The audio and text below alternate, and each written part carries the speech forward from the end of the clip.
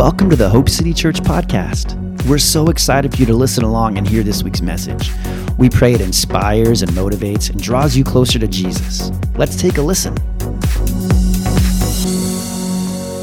and Jeanne McGrew, let's give them a warm welcome. Don't.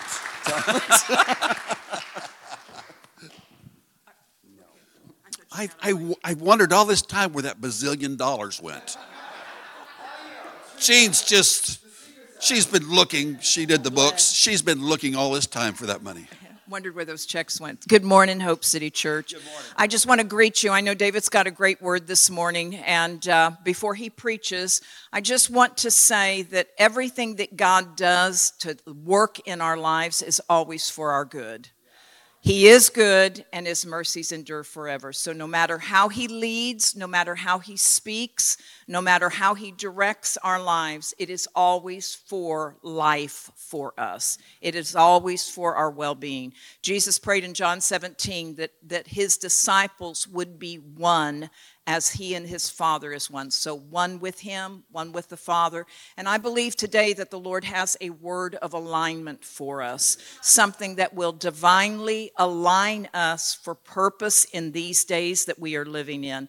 And so I just want to encourage you to open your hearts this morning and have an ear to hear what the Spirit is speaking to each and every one of us, because he says something different to all of us. He leads us in different ways. So just be open. Don't be critical of what's being said, but be open. Sometimes I'm critical, you know. Sometimes when I like to critique David, I don't know. It's just something about me. Not really, but yeah, really. Anyhow, I'm gonna pray. Father, I thank you for the time together with these. You're so good.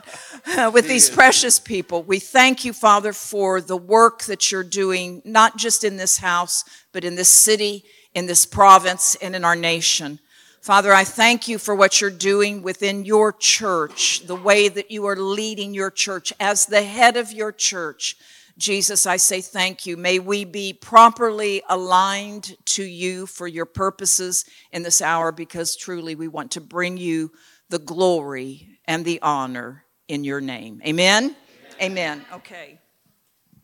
So, okay, you critique. You go right ahead. Sometimes when church is over, she says, "Do you know, people might have thought this when you said that." I said, "Yeah, I knew that." She said, "Well, is that what you wanted them to think?" "Not necessarily. I just wanted them to think about it."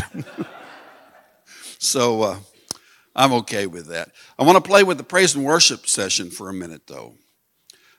Normally, you know, I don't know that I think about this thing too deeply, but I picked up on a couple of words that were phrased.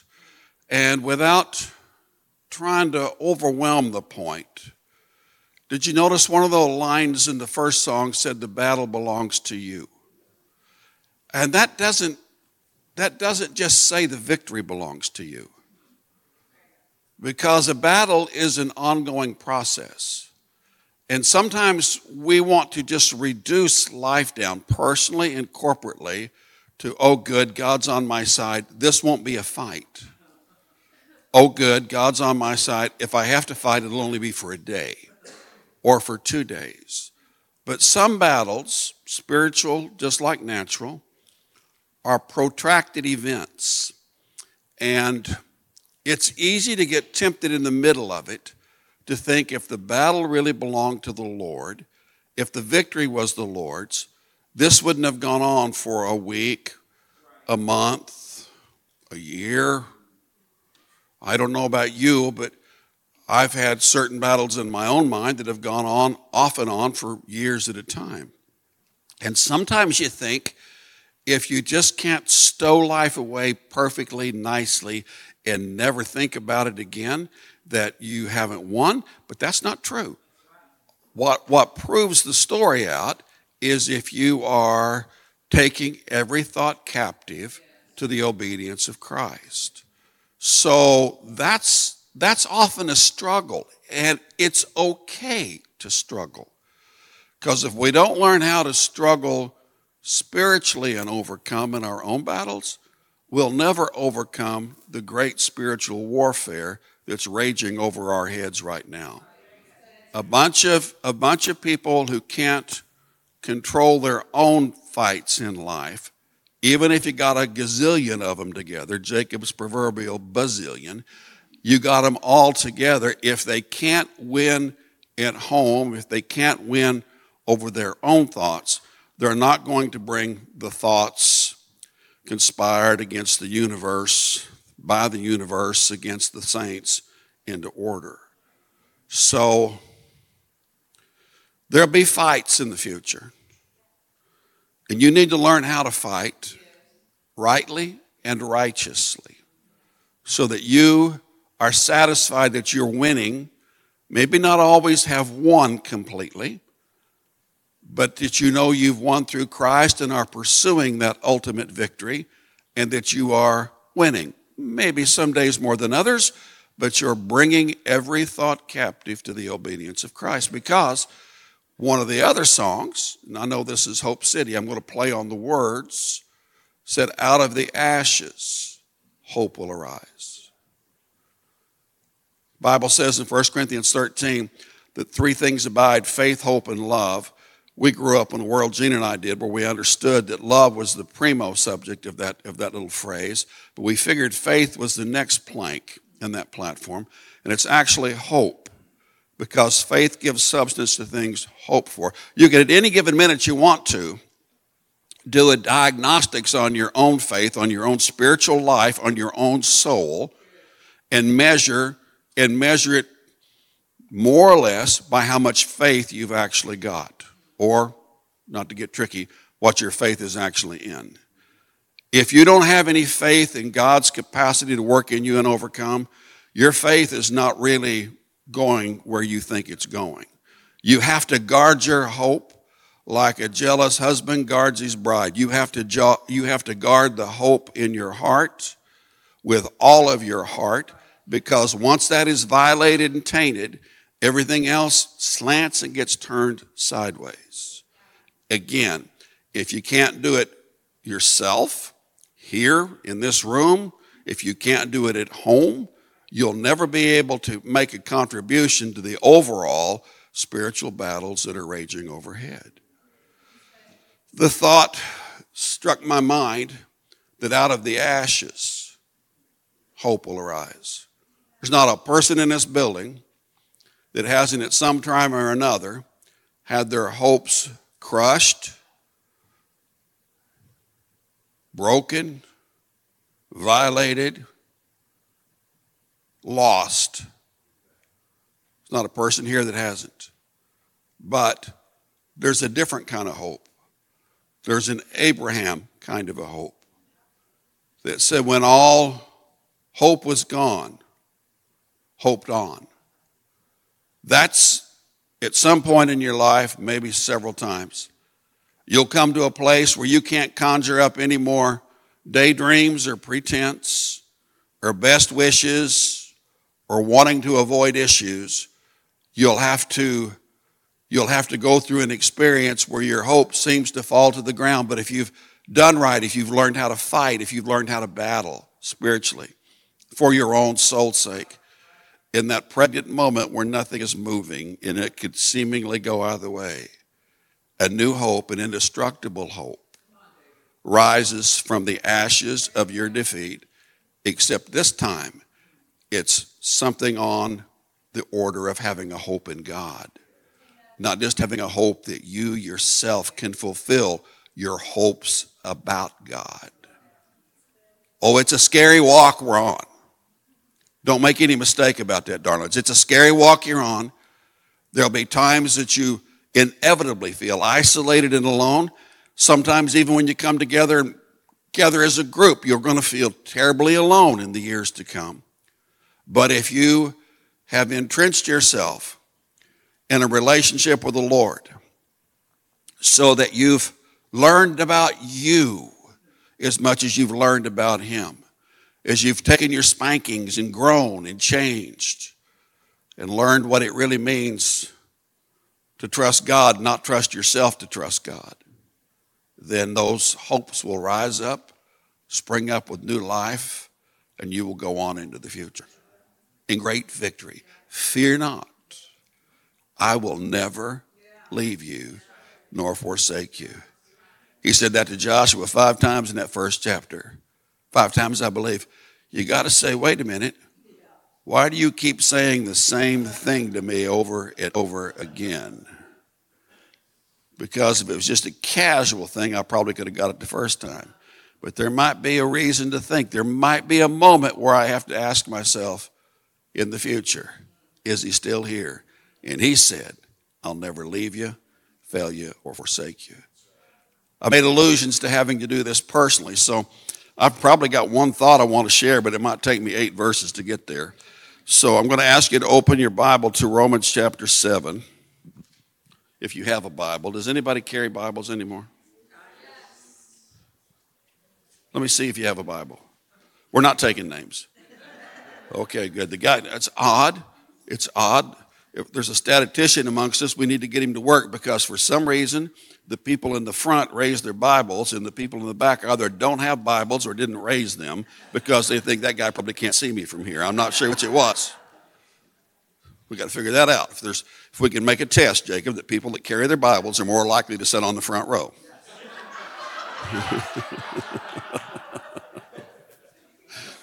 After we've got that sorted out, we're going to start with the Bible size.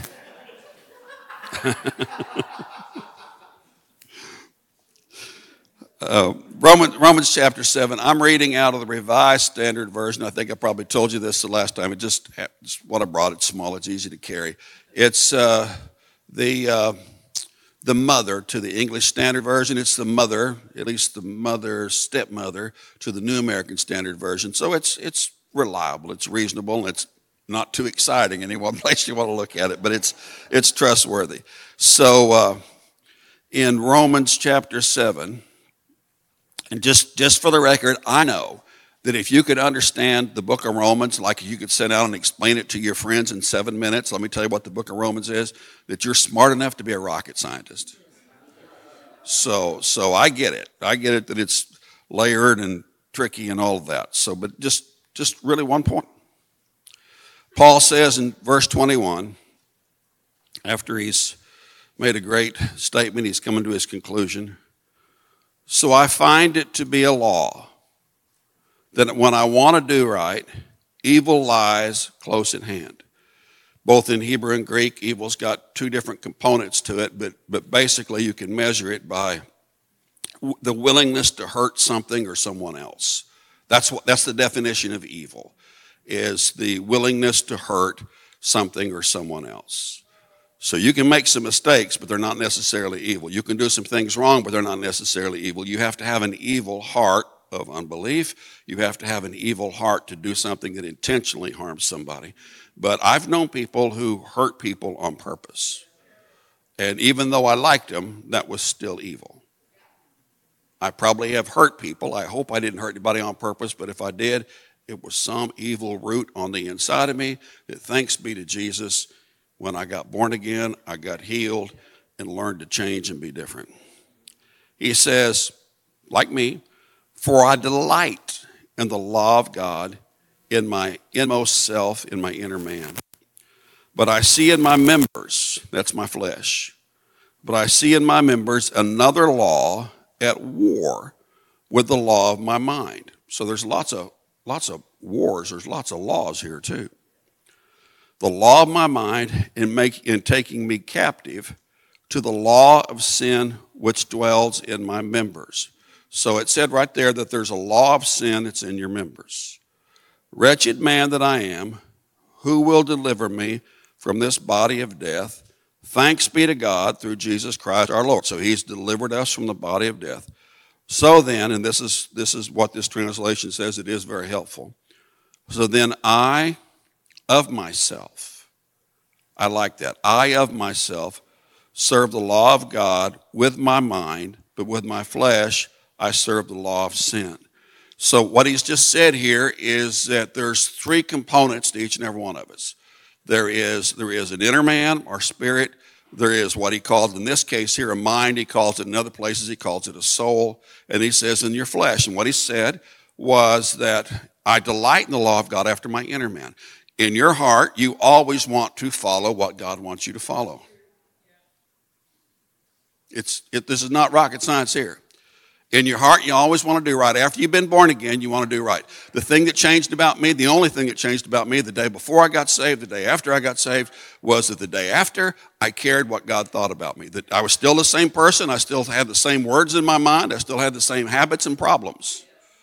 But except today, I knew there were problems. Not the day before. That day I knew there were problems. So he says there's a law of my flesh. Sin lives in your flesh.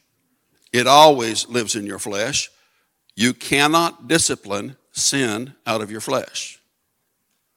You can never control it well enough to get the sin impulse to die. It wants to go after what the appetite suggests, what feels good, and what it likes, and you can beat it into a corner and keep it there for 20 years, but if you blink once for too long, it'll crawl out when you've got your eyes shut. It's not anything that you can rely upon. It's always wrong. Your heart always wants to follow God. Your heart always wants to do right, but your mind is the deciding factor. Your mind casts the vote. So what Paul just said right here, when he made the statement, I of myself, he just said, I make the decision to choose the right thing. Now, that's not always easy. It's not always easy to sustain even after you've done it. But he said, I make the decision to choose the right thing. Now, here's the thing that we all have to come to terms with. While there is in one very real truth, Jesus in the eternal realms up in heaven, ever living to make intercession for us, by his Spirit, he lives on the inside of us. There's some things we look for God to do up there that it's the God in here that does them. But for the God in here to do the work that you want him to do, you can say all you want to, Jesus, deliver me from my bad habits. Jesus, deliver me from my bad thinking. And for the record, your bad habits are not the problem. It's not your flesh that gets disciplined, except indirectly. All discipline is aimed at disciplining your mind. Because when you bring your mind under, your body complies. You've got 2 out of 3 majority right there. The mind sides with the heart. The flesh eventually shuts its mouth. But you have to keep your mind under control. You have to keep yourself minded on those things that are above. What it says later on in the 8th chapter, be minded of the things of the Spirit, not the things of the flesh, because the 8th chapter says, they that mind the things of the flesh are death. To be minded after the Spirit is life. To be minded, that kind of gives you the idea that it's talking about making a choice, making a decision, and then living that decision out. You can feel really bad. You can make yourself feel guilty because you still have appetites, or you still want to do things wrong, or you still don't want to do the right things. It's not just about doing the wrong things. You have to be spirit-minded to want to do the right things. There's all sorts of places we could look, and I don't want to be too over the map. But when Paul talked about bringing his body under, over in 1 Corinthians chapter 9, he talked about not just about denying it, he talked about using it to do the right thing as well, to discipline it and fight real enemies. In fact, that's what happens. That's where it takes place. The way you fight your battles in life is when you slowly, painstakingly walk through your life challenged about what you believe, challenged about who you are in your aloneness, and you determine within yourself that you're going to try to keep yourself minded after the things of the Spirit, which takes some prayer, which takes some Bible reading, which takes something that you need to know how to do to, like, pray in the Spirit, if I can say it, to have enough energy and strength on the inside of you that's stronger than what comes against you on the outside. This is not a game. You can be a happy, nice church-going Christian and get your butt kicked every day of your life while you're looking at the sky waiting for Jesus to somehow, if you just sing loud enough, if you danced better, if you just gave more money, if you just behaved better, somehow Jesus would look at you and say, okay, that's enough, you're okay. That's not going to happen. That's not how that works. How it works is you tap into that resident force that's on the inside of you. And you make sure that you've been strengthened with might by his Spirit into your inner man, so that you are changed from faith to faith and glory to glory. You become a different person. And that somehow in that, your mind has grown to feel safe and comfortable in choosing to align itself to the truths you see from the Word. You won't make it if you just read your Bible 15 minutes a week. You won't make it if your spiritual life is built upon going to church and having a great church service once a week. You won't make it if you go because you think you can go to a church where everybody else is alive and happy. You'll only make it if you do the personal work, not somebody else for you, the personal work that you have to do to build an intimate relationship with God where you know him for who he is in your own life, in your own context. I wish we could just say, let's all sign a petition and ask Jesus in the sky to help us. But he's going to say in the end, of course I'll help you. I'm standing here as verification that the victory is won, but it's still your battle. You have to fight your own battles. The battle belongs to the Lord in the sense that he gives the victory. You, dear ones, still have to slug your snotty, bloody, muddy way through it. All by yourself. Counselors are great. Prayer partners are wonderful. I have numbers of both. But nobody can live your life for you. Nobody can make your choices. And nobody can make your stand. You have to make that stand. So he goes on. He says, but I of myself, and it says it like this. There's whatever translation you've got, there'll be a word in there that shows the point. It's an emphatic thing. So he's not just said like, I went to the grocery store. I went shopping. I chose to go shopping. I chose to go to the grocery store. I chose to do this. I saw the three pieces laying there, spirit, soul, and body, flesh, mind, and spirit. And I said to myself, this ain't going to work if I let this middle guy keep flipping back and forth. I'm going to choose. I'm going to place his affection on the things of the Spirit. I'm going to place his affection on things that are eternal. So then he says, a lovely verse. And here's where we're going. There is, therefore. So therefore points back up to what we just read.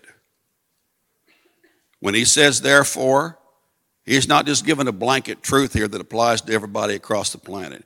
He's not giving a blanket truth that applies to me every minute of my last 60 years. 45 years, I guess, as a believer. He's not just saying this is true all the time for everybody, everywhere, no matter how they're living. He's saying, because of this, because I've decided to cast the award-winning vote towards the things of the Spirit. He said, there is therefore, because I've cast that vote this direction, because I've made this choice, there is therefore now no condemnation for those who are in Christ Jesus. You could use that and you could say, that's a good description of what it actually means to be in Christ Jesus. To be in Christ Jesus is more than just believing on him. It's more than believing just about him. To enter into that relationship requires you to be intimately engaged and involved in stepping forward so that you're saying, and I've said this every day of my life, on some level I've said, I choose to think like you want me to think. I choose to put my mind on spiritual values. But as I said a moment ago, I haven't done that always. There's been times there's a battle. There's times I say, I don't know what the right thing to do is. I really think I should do what my flesh wants to do. I really think it's not really what my flesh wants to do. I think I feel so passionate about it. It's because it's what God really wants me to say. But it wasn't really what God wanted me to say. It was what I wanted God to want me to say. It was what I wanted God to want me to do. And that's not always clear to the best of us. Whether it's in a church service or in your relationships, that's not always clear to any of us. But when the revelation comes, then you say, whoops, I was left of center there. I was over on the right line on the right side of the road. I went too far. I meant well. It's not evil because I meant well, but I still have to take responsibility and come back to balance. And to come back into balance means I have to be willing to say, I set my mind. He said it in several places, several different ways. I set my affections. I set my Bible on this table, but it's my Bible, and I had to set it there. When I walked up, I set my books there. I took that which is of mine, and I put it where I wanted it to be. I set my desires on God. I set my affections on those things. I set my hopes. I set my dreams there. Even when natural dreams and natural hopes begin to have a big pull, it's okay to see it. You haven't lost the battle. You maybe punch, got 3 in and took 1 back on the chin, but you're still ahead. You're still ahead, and you've got the power of the overcomer living on the inside of you. Shake your head, clear your eyes, and go back in. Stay in the game. Stay in the battle. Stay in the fight, because victory is guaranteed as long as you fight. There's no judgment for those people. When it says no condemnation, it's not talking about the part that says you did some wrong stuff. It says your sentence is held in abeyance. Your sentence is canceled. You don't have a sentence you have to pay not because you just got born again. That's the beginning, but because you've chosen to walk after the Spirit. That's everyday Christian life, 101. Every one of you knows exactly what I'm talking about.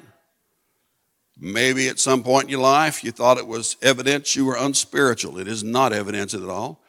It's evidence that you're alive spiritually and that you're learning how to overcome as you face Christ, as you face yourself within the context of your own circumstances. And that's a good thing. Stand up with me. Stretch your legs a second. I'm going to pray for you. Jeanne, you have anything you want to say? Come on.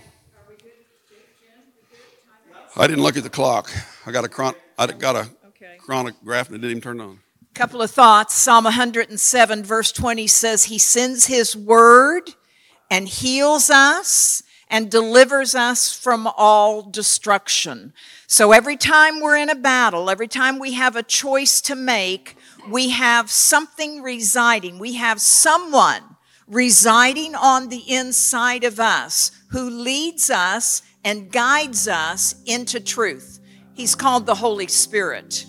And God has given him as a resource for our lives to always overcome in Christ Jesus. And he does this by bringing everything that Jesus said to our remembrance. So this is why it is so important for us as believers to feed upon the Word of God, because this is the bread of life, right? That we've been given to feed upon. And Romans goes on to say that we are to be transformed by the renewing of our mind. When I'm in the middle of a battle, I have to align myself with God's thoughts. Isaiah 55, come and feed on me. I'm the one that's going to satisfy. My thoughts aren't your thoughts. It doesn't mean I can't have them. It just means I'm holding something in my mind, in my belief system that isn't aligning with God. And the Holy Spirit, for the victory that I desire to see in my life, must align to Him.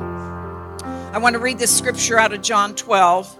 I think it's John 12, just a minute. Yeah, John 12, verse 46 starts with, I've come into the world as a light, so that whoever, and you know, we battle darkness, don't we? We battle the despair, we battle the dismay, the destruction that is trying to work in our lives. And it always comes in through the flesh and the mind. The mind is huge. We have to have the power of the Holy Spirit speaking so loudly to us. We stand in that place where, like David said, I'm choosing to believe what he is saying above what I feel and think right now. Let God be true. Say this with me. Let God be true. Let God be true. Come on. Let God be true. And every man a liar. That includes me.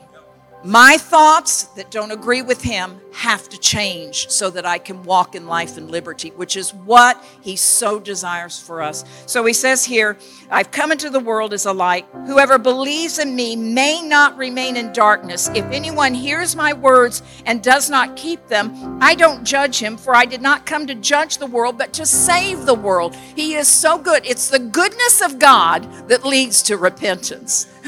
It is God's goodness when we are in the battle where he comes with a word, and all I have to do is say, God, I choose to believe you. You know, we have identity issues, we have insecurity, we have frustrations, and we constantly battle with those things about inferiority and condemnation and guilt. But God says, I have redeemed your life.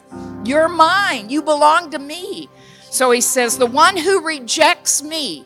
How do I reject Jesus? By not believing his word. He is the word. I reject Jesus when I reject his word. He says, you don't receive my words. Those that don't receive my words have a judge. The word that I've spoken will judge him on the last day. I don't want to stand before the Lord, and I know you don't either, and have him say, I said this, I decreed this, I kept telling you, this is who you are, this is what I've made you to be, this is what I've called you to do. That word will come to us. I want to be so aligned with the Father that all I hear is well done, good and faithful servant. Amen? Amen.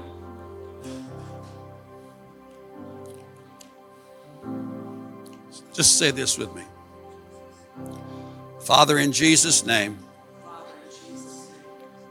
teach me to think like you think. I purpose to put my mind where you tell me to put my mind in Jesus. Thanks so much for joining us today. We hope you are drawn closer to Jesus and that his spirit, his love, and his life are filling you right now. If you'd like more info about who we are and what we're doing at Hope City, head over to hopecitychurch.ca to find out more. And if you liked what you heard, head over to iTunes and rate the podcast to spread the word so others can hear too. And one more thing before we go. We just want to remind you that you were made for hope.